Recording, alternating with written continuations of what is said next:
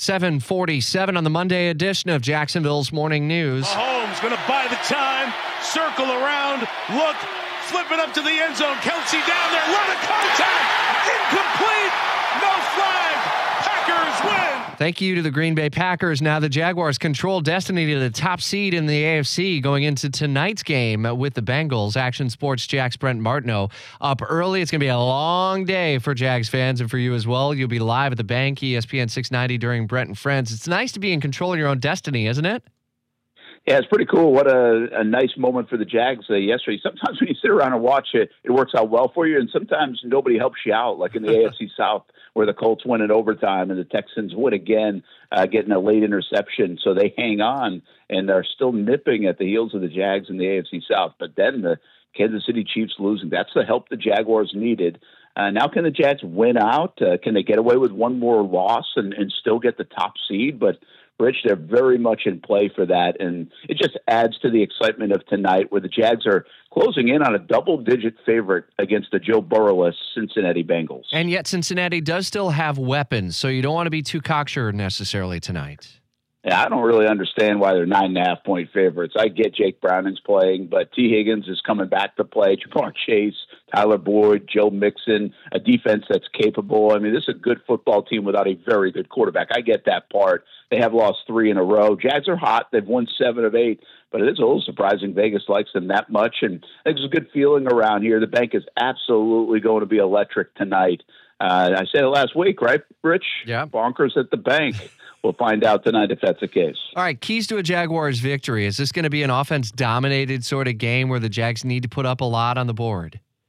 I really believe this will be an offensive-dominated flow of the game. I don't know if the Jags are going to light up the scoreboard. They've shown the ability to control the clock, move the ball, and then they don't necessarily put up like 35 points in the past. But this reminds me of the Bills game, the Steelers game, a little bit of the New Orleans game in the first 3 quarters, because this defense of Cincinnati is not good against the run. I think the Jaguars will lean on the run. They'll have longer drives.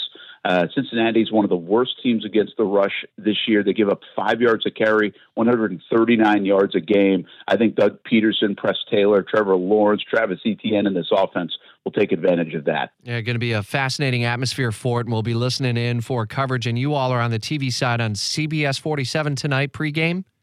Yeah, CBS 47 and Fox 30. We've got a 1-hour show, so some fun stuff in there. Getting ready for this big kickoff at 8:15 on ESPN. I know you're going to be talking all about the Jags, and rightfully so throughout the day on Brent and Friends, but I'm sure you'll spend some time in the college football playoffs, the snub that Florida State has, and Alabama getting into the Final Four.